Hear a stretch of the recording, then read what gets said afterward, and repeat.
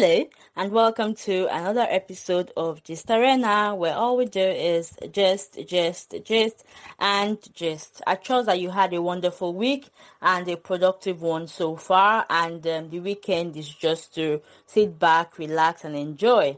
And if it is outing that this weekend needs, enjoy and have fun at your Owambe. I am Cynthia, and I am here with Ayotunde and Dr. Enang on today's gisting episode. Now, Dr. Enang, was here in the last season and he's here with us again. I guess he had a wonderful time and enjoyed. That is why he is here with us. Welcome, Dr. Enang, and thanks for honoring us a second time. Now to the topic of the day. So this came about through something that made rounds on social media sometime a while back. So I'm just going to quickly recap what had made round, and then we'll just take it up from there. So basically, this man, he's Nigerian and he is based in the UK. He was saying that a lot of men in his Nigerian guys in his office have had issues with their marriages, and the issues have sort of crippled them in the sense that most of them have had maybe their wife reporting them to the authority, they've lost their home, they've lost everything so that they have worked for, and they have had cause to start all over again. So that sort of brought about conversation on social media saying Nigerian women are not very fair. And specifically, the guys he was referring to are those that, got married to Nigerian women that he had been here in Nigeria, people that they brought over to the UK, and then, that happened to them. So those were the specific sets of people that he was referring to. So now I want to ask, when you're planning to get married, or no, well, yeah, when you're planning on getting married and you are based, abroad, should you consider the adaptability of your spouse? Right now I'm opening it up, whether you're male or female. I mean, we know that these things happen to both genders. So that you're male or female, should you consider the adaptability of your spouse when you're thinking of getting married and you're not both based in the same geographical location? Over to you, Ayotunde and Dr. Enang.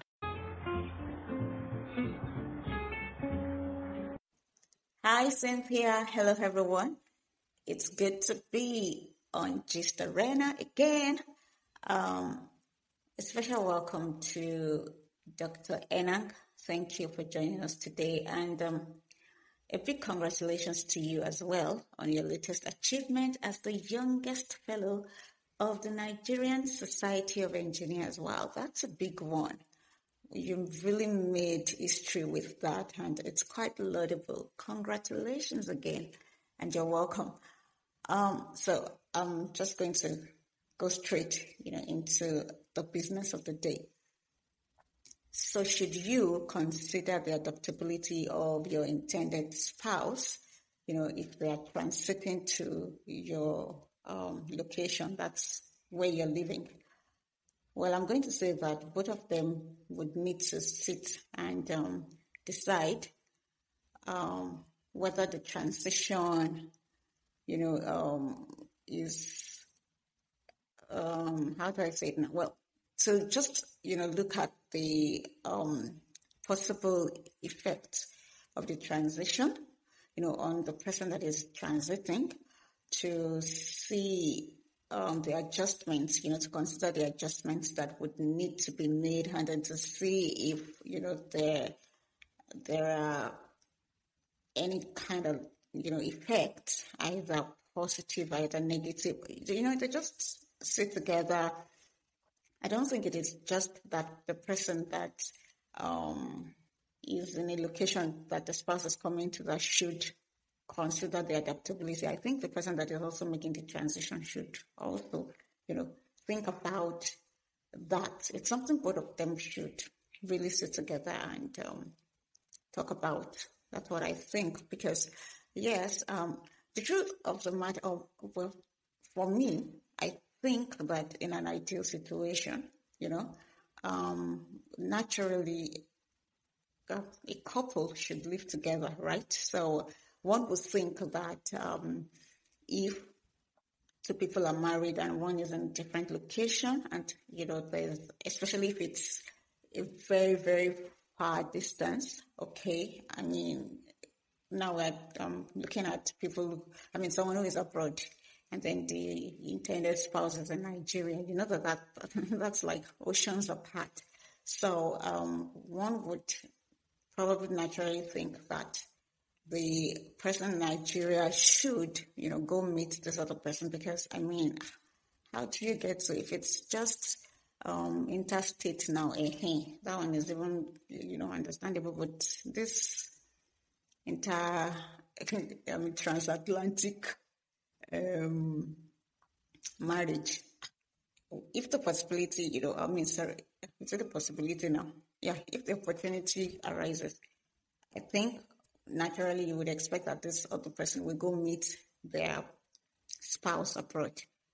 But so I would say that the person that is doing the transition should also be ready to adapt. Except maybe you're not bothered about the fact that you're living so apart from your spouse. If that's not a deal breaker for you, then you may not, you may think that, oh, I can't adapt, or I don't want to adapt, and, just take it like that and stay put where you are, and you both will be managing yourselves. But I think if it's a deal breaker for you, you feel that you need to be in the same space with your spouse, then you yourself, you will need to start considering, how to adapt and make up your mind to adapt. But having said that, I think that the adaptability of, this spouse should not be underestimated, by the other spouse. So you shouldn't just take it for granted that the person will need to adapt. No, I think it's something that they would need to sit down together and, discuss and see, how it profits both of them, in the long run. So it depends again on what, is deal breaker for them. So if they think it's important, for them to be together, then they will need to really look at it, see how, they can navigate that, and then make it happen. Hi, Cynthia. Hi, Dr. Ayotunde. It's a huge pleasure having the opportunity to chat with you ladies once more on very important topical issues affecting the society. Dr. Ayotunde, thanks very much for your kind words. I really do appreciate. So, just delving right into this topic, the idea of whether it is important to consider adaptability before marriage, adaptability in the context of, traveling out and looking at whether or not she would still maintain her family values or get carried away. So that topic, for me, if you want to look at it very, clinically, the question is adaptability in this context a function of nature or nurture? So is that lady born to be adaptable or behave properly when she goes out there? Or is it that you have to teach her? Well, I would like to say that from my own perspective, I think adaptability in this context is more of nurture. Either she has been through something previously that has shaped her views and made her not to be carried away and understand that, how life, and family values are supposed to be, upheld. Or you would have to do that task.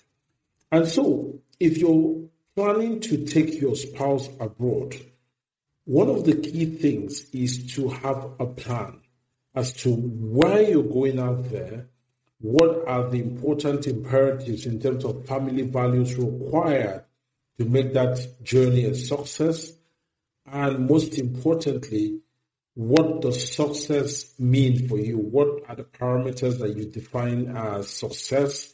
And then, if you're returning, when you are returning. So these conversations, they're difficult conversations, but they must be had, because otherwise If you just go with time and chance, then things will just go by and you find out that she will be carried away. Now, the second thing is, how do you support each other if you are actually getting out of the line? So is there that sort of intentional stewardship of the plan? So if your wife is getting very much carried away in terms of the way her outlook and the way she's derailing from the plans that you had prior to relocating abroad, how are you supporting her to call her to place before it begins to get complicated? So these are some of the things that we need to do. And when you talk about family values, maintaining that, making sure she's not getting out of that, is also about getting her from time to time, him or her really, to come home and sort of refamiliarize themselves with the values. And in this sense, I'm not talking theoretically, but coming home to see how marriages actually run at home would give them a more balanced perspective to compare that against what is obtainable abroad. Because once you've lived so long there, you get very easily carried away. So for me, it's about being just intentional. What are you going to do? How intentional are you about it? Do you have a plan in place? And of course, how are you nurturing and supporting each other towards the plan? But it starts with the intentional plans that you would have to put in place first.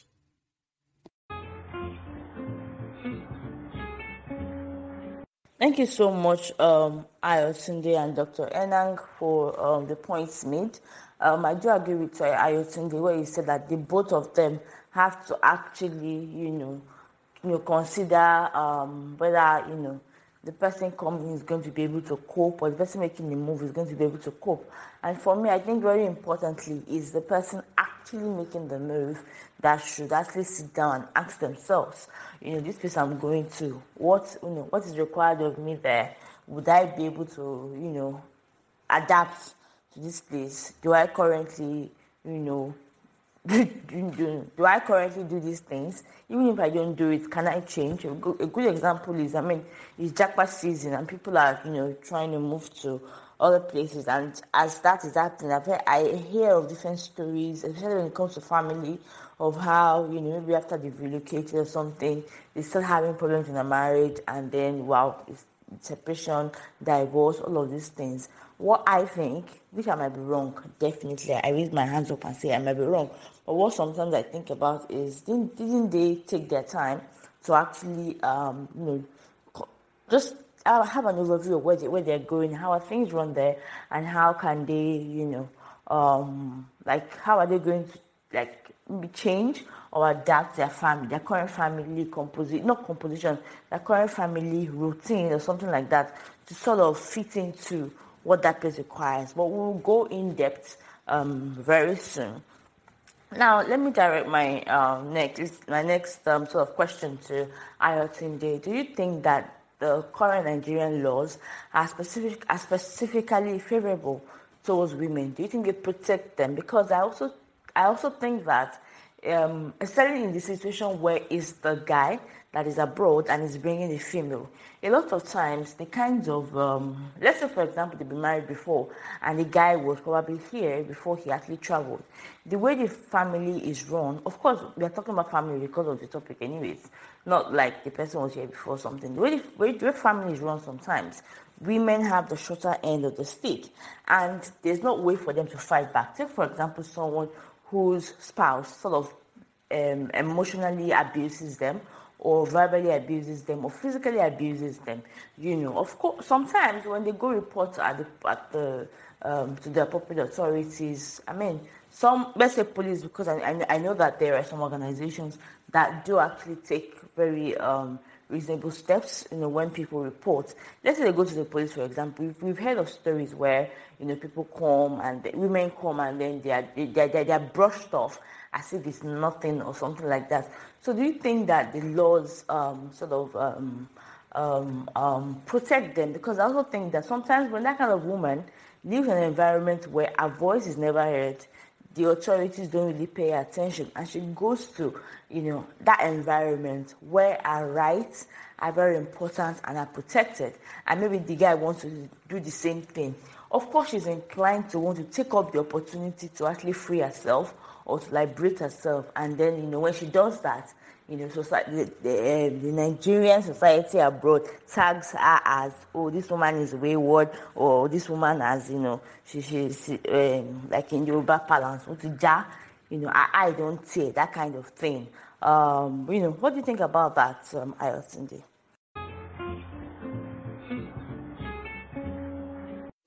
Thank you, Cynthia. Yes, there are laws that protect women's rights on paper. Yeah. Yes, I think that there are laws, okay, that protect women.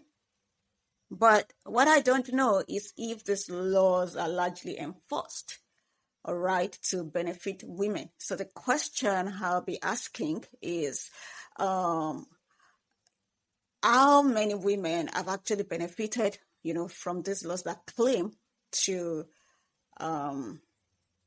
protect the rights of women? Okay, maybe lawyers can help us with that. I don't have statistics for that, but that's the question I would be asking. Okay, so it's not a question of if the laws exist, they do, but then are they enforced to favor women? Largely, are they? So that's the question that is begging for an answer, as far as I'm concerned, because even though these laws exist, we know that gender discrimination is still a huge thing in our society. I mean, except we just want to lie to ourselves. It's still a huge thing. So where are these laws? What roles are they playing at the end of the day, if we still have such huge issue with gender discrimination? And then aside that, I think that women really have a lot to deal with, when it comes to how they should or how they are expected to approach marital issues. Okay, so apart from the fact that, like you mentioned, Cynthia, sometimes a woman goes to make a complaint, and then she's brushed off. I've actually heard of instances where a woman goes to complain about a domestic issue, and the law enforcement agent, whether the police or something, says, oh, this is a domestic matter, please go back home and resolve it.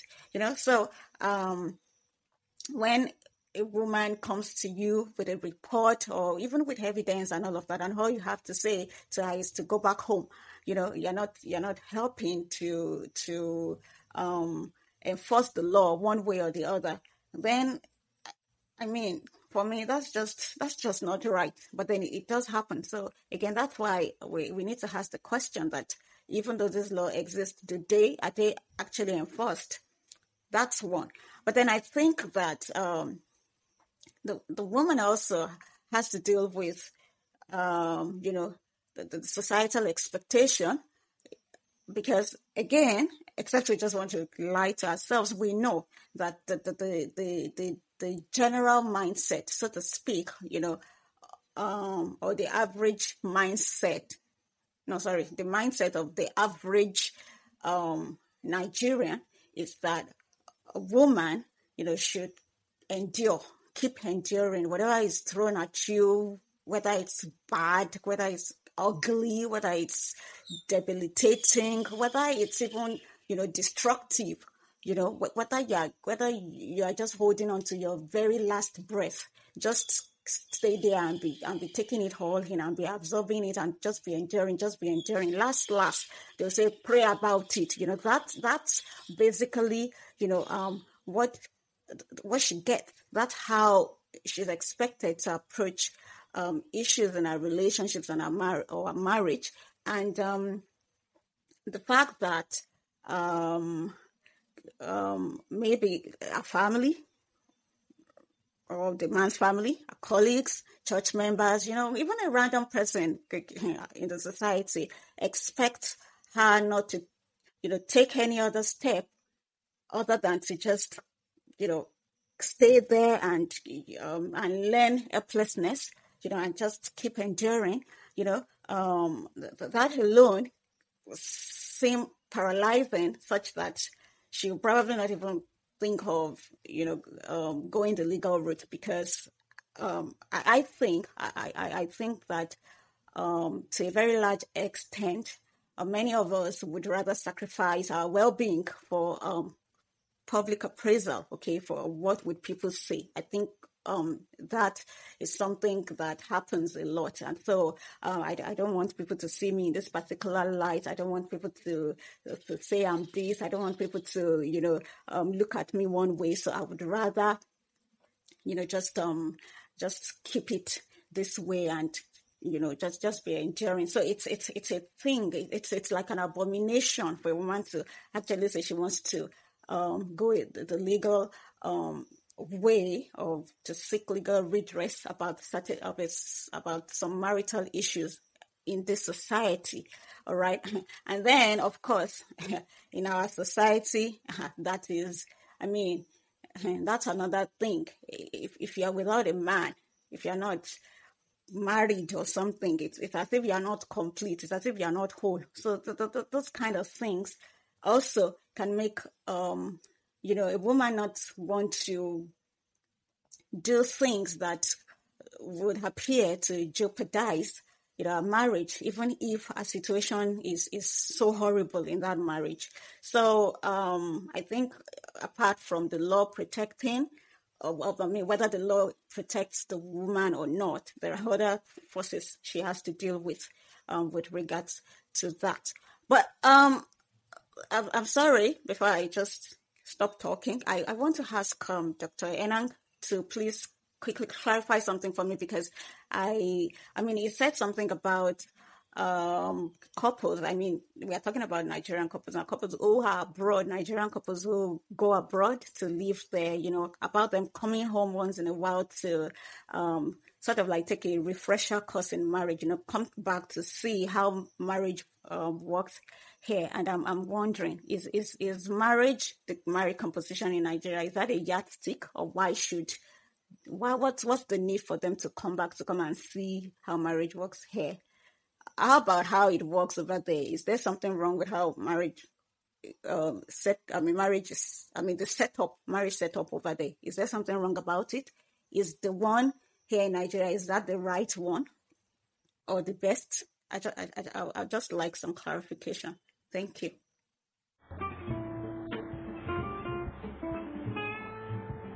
Thank you so much, Ayatunde. So, in short, the laws might be available, but the implementation and the actual coverage is what is most probably lacking. Very well. So, in addition to what you've asked Dr. Enang to clarify, Dr. Enang, I'd like to know. So, because we're speaking specifically, about a certain general scenario, which is the fact that the man, is quotes abroad, unquote, and then he's coming, he's planning on he brings a woman over from Nigeria.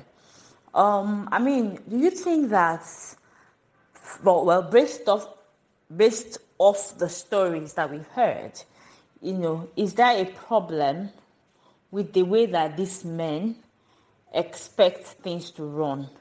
So, most often than not, if you're there, sort of the culture is sort of, pulling in. Both parties are working to pull into the marriage and everything, or to the home front.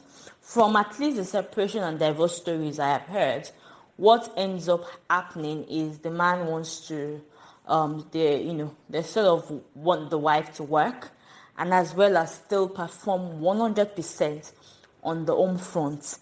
This leads me to believe that sometimes the men have the Nigerian mentality in a functioning sort of, maybe let's say, European environment. What do you think about that? Over to you, Dr. Enang.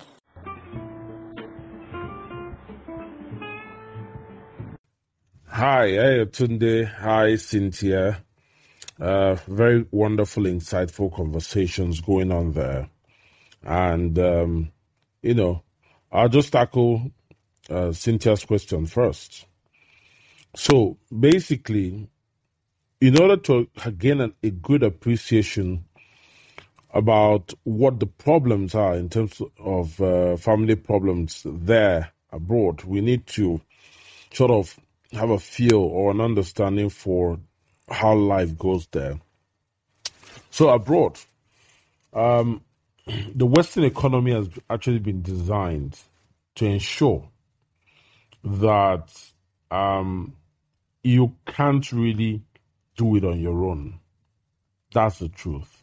And I'll just digress a bit and give you some really key examples. If you look at the geography of England, for example, the lands where we actually have planning permit for building, not the ones for agriculture, are exhausted, literally. So we have properties already on them. And these properties span over hundreds of years. I lived in one. The mayor of Bath lived in the property that I lived in when I was in the University of Bath in Somerset, UK. So what does the UK do? They try to make sure that by increasing the standard of living, that also goes with the cost of living. You now have a situation where from generation to generation, there's always a pool of people that cannot retain some properties and they have to send it back into the market. And that's why younger people can get money to buy properties. The properties are not built, unlike Nigeria. Now, what that means is that there is an economy which has been engineered to make sure you cannot do it on your own. How do the Indians do it? The Indians will simply get come in. They're quite large in numbers. Each child will get a little mortgage and get a property. They wait for the property market to appreciate. They sell that property, collect the money from the sales that they've mortgaged their property. If there's a gain, they collect that gain, amalgamate it together in terms of group economics, and go and buy one property off the market at once. So what they've done is that each of them have made gains from buying and holding properties for a long time, and they all sell their properties, take the money, buy one and all live there. It's very strategic. Sometimes or they buy and rent and all of them live in one property, but the rest are rented and they use the money from there to pay off one property. And they repeat the same cycle until they claim all properties. So what am I saying to you is, yes, in Nigeria, that is different because instead of having my extended family, or in India, you can live with an extended family, in one entire building. You can have 10 people living, there's no issue, but it's not typical in Nigeria of today. So what they now do, spouses, to surmount the economic odds of living abroad, the spouses now have to, demand that from each other. They work very hard to make sure that they bring something to the table. So the driver is not the man. The driver is the economy. That being said, the man should be able to take, some sort of compromise on the home front to know that, well, it is what it is. We have to be able to, step back on our expectations. Now, the issue that Ayotunde raised, which is this Nigerian marriage, is actually a yardstick. Now, we have to go back to the biblical definition of the institution called marriage. It was founded on love. It talks about Jesus loving his own bride, which is the church. It was founded on God. And anything short of these foundations, you find out that it's just a ticking time bomb. I would like to say that it's either you want your marriage to work or you don't want it to work. And if you're trying to be at akimbo and waiting for any opportunity that comes your way for you to prove that you're right, then it's, people say you might as well marry yourself, to be honest, because it won't work. So let me deal a little bit deeper. When I say Nigeria, I'm talking about a marriage that is founded on family values. That's what I'm talking about. A marriage that is, institutionalized on the fact that you understand family values. There's no gains as to, what am I going to, what property am I going to get with this man? I know there are marriages that are even worse than the one abroad here. But when you see, there are a lot of marriages also that are founded on those family values. And that's the difference there. The marriage there is operated on the law. What has he done? Is he against the law? Yeah, let's deal with him. No. Should that be the basis? The basis should be family values. The basis should be, we have, we want to be, intentional, and it's from both parties. When I talk about it, it's not like wife. When I say couples should come, they need to come back and look at how it was done traditionally. How did our own parents marry each other? In our grandparents' case, some of the women would even go out and marry a second wife for their husband. I mean, they've given birth completely, but they feel, I'm older. Let me get someone younger to take care of him. And they were still functional. I'm not saying that is right, but what drove them was the understanding and the family values which surpassed all legalities. The law is not going to fix your marriage. And likewise, the society is not going to fix your marriage. Philosophy is not going to fix your marriage. It's going to be a genuine intention to invest in that marriage. Including coming back to, because sometimes abroad, you all have examples of failed marriages. At the slightest provocation. But you come back here and somebody is telling you their own story and what has held them on. That is an inspirational story. As I said, the outcome of any marriage discussion is not to embrace couples with the law so that anytime they can fight, they can, for lack of a better word, they become Indaboskis of marriage. No. The idea is to understand that it is ups and down. The idea is to understand that what held in the first place, is it family values? I mean, is it the fact, and what can you do to make it work? That's the idea of marriage. So I would encourage people, come back. If there are good examples there, please take it. But I see more that here, because, and let me tell you something, when you have options, it could actually impair you being able to make one of them work. You could be confused out there because the law exists. A lot of couples don't even make an effort. They know the outcome already. If it comes to divorce, we are ready. We know what it is. But I'll tell you here, because there is no enforcement of any outcome, there's that genuineness to make it work. You talk about society. I know the society, what their perception is. Those things put us in check. Otherwise, women here, when we want to copy something, we'll copy it in extremities. So otherwise, but those things put us in check. They are there like fever to say, no, you are not feeling fine. No, this is not acceptable. They put us in check. And so I would say, whichever way you see a marriage that is built on family values, please go and copy it. It's not smooth. It's not supposed to be that each time things go wrong, you go and look at the lines of the law as to what to enforce next. You might as well marry yourself now, because that thing is not easy. So I would say in all, the whole marriage issue is something that God must drive it. It is something that God has recognized. And remember, it is one of such first miracles in the ministry of Jesus.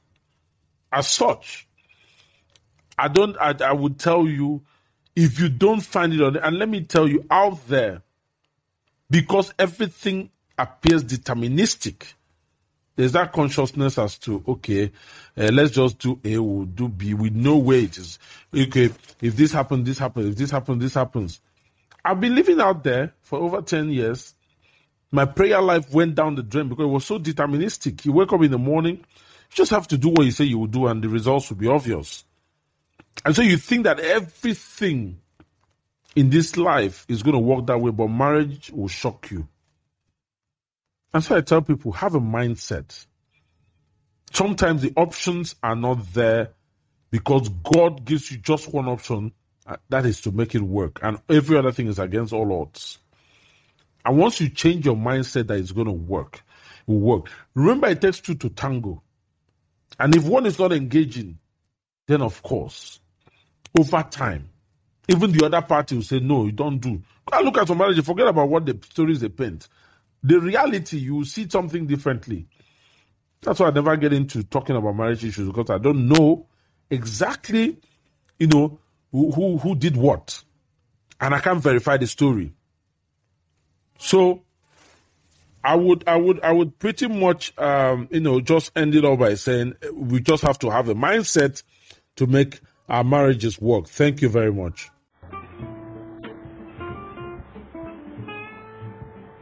Thank you so much, Dr. Enan, for sharing your thoughts with us. I don't agree that we should go back to how it was done back in the day. I mean, what we have back then is where one party, as far as I know, most often than not, endures to make it work without sort of finding their happiness.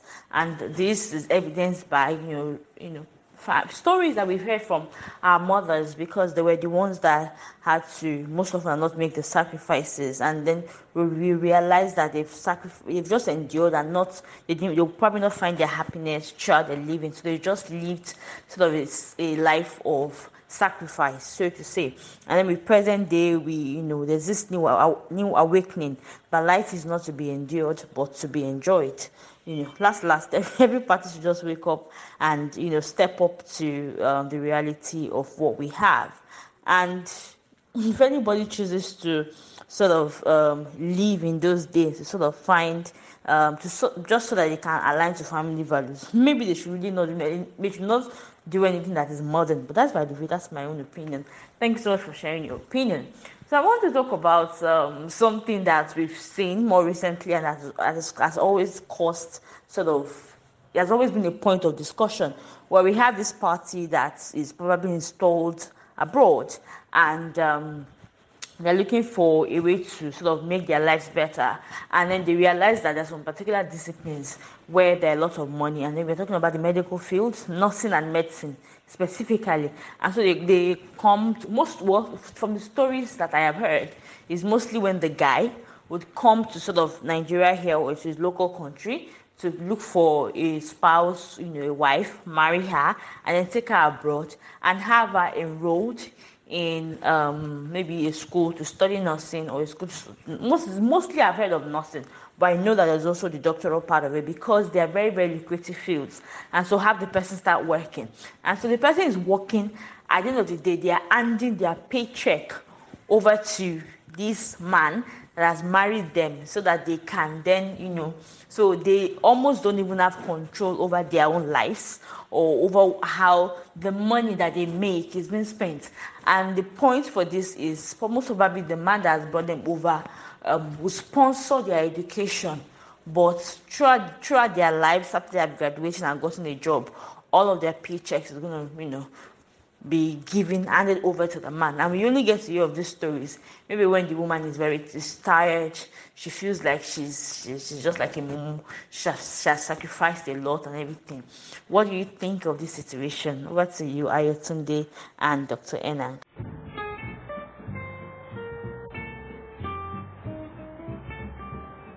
Hi, Cynthia. Thanks for your points. Just to clarify, I just feel that if we for once just give sort of chance to the real bond of marriage, and each party does the same thing, we should be fine. I need to trace this back to what the whole intent of the Garden of Eden was. It was intended that everyone would be unaware of knowledge, and as such, there'll be no choice of good and evil, and such you wouldn't even know if you're doing, you don't even know to do bad. I think that was the original plan until everything scattered. If you bring that into marriage, what I'm saying is that the moment people get aware of legal means, men or women, of exploiting it to an advantage, the human nature would naturally shift and blindfold themselves against all other amicable options, which are quite longer, really. It's quite a very long approach, and it takes a lot of effort. They look for the shortest route. But what I'm saying is that if that route is the legal route, it's not in each other's favor, because if the family breaks apart, the children would suffer. Now I'm talking about the one where the spouse will bring the wife. I mean, I haven't heard of that scenario before. I'm not aware. But to be honest, I think that is unacceptable. You don't bring someone over and make them to, do a course and with the intent. I mean, you could suggest the course. You could let them know that there are short-term benefits. That even as a student, you could start earning money. And of course, money becomes a key driver, especially in those economies. But the aspect of collecting the money on their behalf is unacceptable. I don't know how to explain it. I've never come across it. And frankly speaking, I will not condone it. So those are just my thoughts. Before I get to Cynthia's question, I just want to thank Dr. Enang for shedding more light on my inquiry. I picked two things from what he said. He mentioned family values. I agree that family values are important. I actually think that these values should drive the actions of the people involved in a marital relationship, people within a family. The things they do should be geared towards protecting and upholding, the family values. They should do things that align with their family values. So I agree with that point. And that just takes me to the second point. And I want to thank him again for stressing that it takes two to tango. And this really is my bone of contention, whenever this type of discussion, comes up. I believe that it takes the two individuals in a marital relationship to make that marriage work. It is not the responsibility of just one person. One person should not be the one putting in all the work. One person should not be the one doing all the heavy lifting or bearing, most of the burden, or taking, most of the responsibility of making that marriage work. It's two people. The two of them, should come together, make up their minds, and decide that their marriage must work. And the two of them must put in the necessary effort, must put in the necessary work, must make the necessary commitment, must do everything, that will make the marriage work. And I believe that, the work that is put in by both parties should be proportional. It's not, again, like I said, it's not one person doing most of the work. It's not one person doing the most, taking, most of the responsibility. No, it has to be a collective effort, and the effort must be proportional. That is what working, means in my own dictionary. When you say, oh, it's working, then it is, for me, it is two people, putting in, the collective work, the collective effort, and proportional to. And I actually think that in a case like that, when two people come with that mindset that we're going to do everything, both of us, we will put in all the work that is needed to make the marriage work, then there won't even be a need for someone to say, I want to seek, legal redress, or I want to apply the law. In the first place, there won't be a need for that. So the things that what we should be stressing is the fact that two people must, put in proportional effort. If that is done, nobody will feel slighted.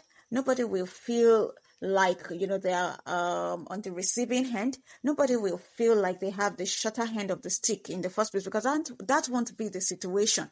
And so there won't even be the need to, apply the law. I believe that a relationship, any relationship, and I'm not even talking about man-woman relationship now, but any human interaction, should be symbiotic in nature. Okay, symbiotic relationship where both parties give, and they also receive, again, in proportional measures. Not, parasitic situations where the life is sucked out, or is almost sucked out of one person, and then the other person, seems to be enjoying all the perks and everything like that. That should not be the case. And it is when, such things happen that someone, gets to their breaking point, or they reach the end of their rope, that, they decide to go the legal route. Okay? And that's when the law actually becomes functional. And I actually do not see the law, as being there to break homes, to break marriages. The same way that societal expectations, probably are there to put us in check so that we don't get out of line in some cases. I believe that that's also how the law, on the other end of the spectrum, how the law is there to apply, checks and balances, so that one party is not, unduly cheated or mistreated, or stuff like that. So that's why the law is there. And if both parties will do the right thing, will do right by one another, then there won't even be a need to say, you want to seek legal redress or anything like that. That's what I believe. Now, getting to Cynthia's question, I think, I align with Dr. Enang, because honestly, it is absolutely ridiculous. It doesn't make sense to me. Things like that, when I hear that, things like that happen, I just wonder. I wonder, how it is that, what is going on in some people's minds when they get married, actually? Because I think, well, the truth is that a lot of people get married for different reasons anyway, because I don't know how, you feel that you should treat your significant other in some very, very unpleasant ways. How does that even make sense? This is your immediate family member, for crying out loud. How can you bring somebody from wherever to come and train as a medical personnel, and then when they've gone through all the rigor and everything, you're now saying, submit your paycheck to me? Come, you, why didn't you do it yourself? There are male nurses and stuff like that. Okay, so why don't you go to school, nursing school, or just go and train as a medical personnel or something like that, and start earning the money? Why would you need to ask somebody else to do that, and then you turn your wife into a cash cow? Who does that? And then you now come and say, oh, I brought how, I trained how, those kind of things. I'm like, please, if you don't train your wife, who will train her? That's the truth. These are the things we need to do for one another, isn't it? So some people will be bragging, I brought her from Nigeria, from the village. I brought him.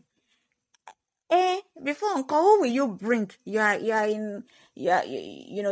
living elsewhere. So who will you bring to come and live with you if it's not your spouse? So how do you think you earn a bragging right for that? Is that not what it should be? So please, if you think that, I don't even understand. You will say, I trained her. Biko, I will return your money. The money you used to train. Okay, take it, collect it back, so that I can have some peace. It's just ridiculous. I don't. It's nonsense as far as I'm concerned. And like Dr. Enang said, I do not condone it either. Thank you.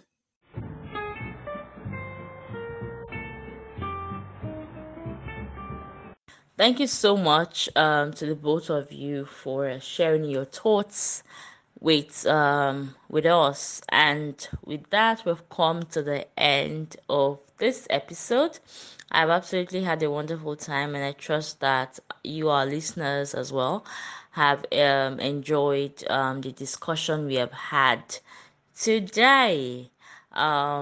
Please follow us on our Instagram handle at Gist Arena ending with a double A, and on YouTube at Gist Arena.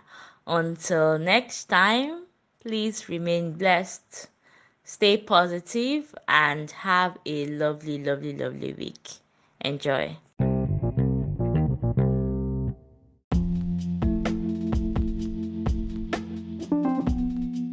Thank you so much for joining us on today's episode of Gist Arena. We hope you enjoyed the topic discussed. Please drop your comments and let us know what you think about it. We'll definitely love to hear from you. Until next time, bye!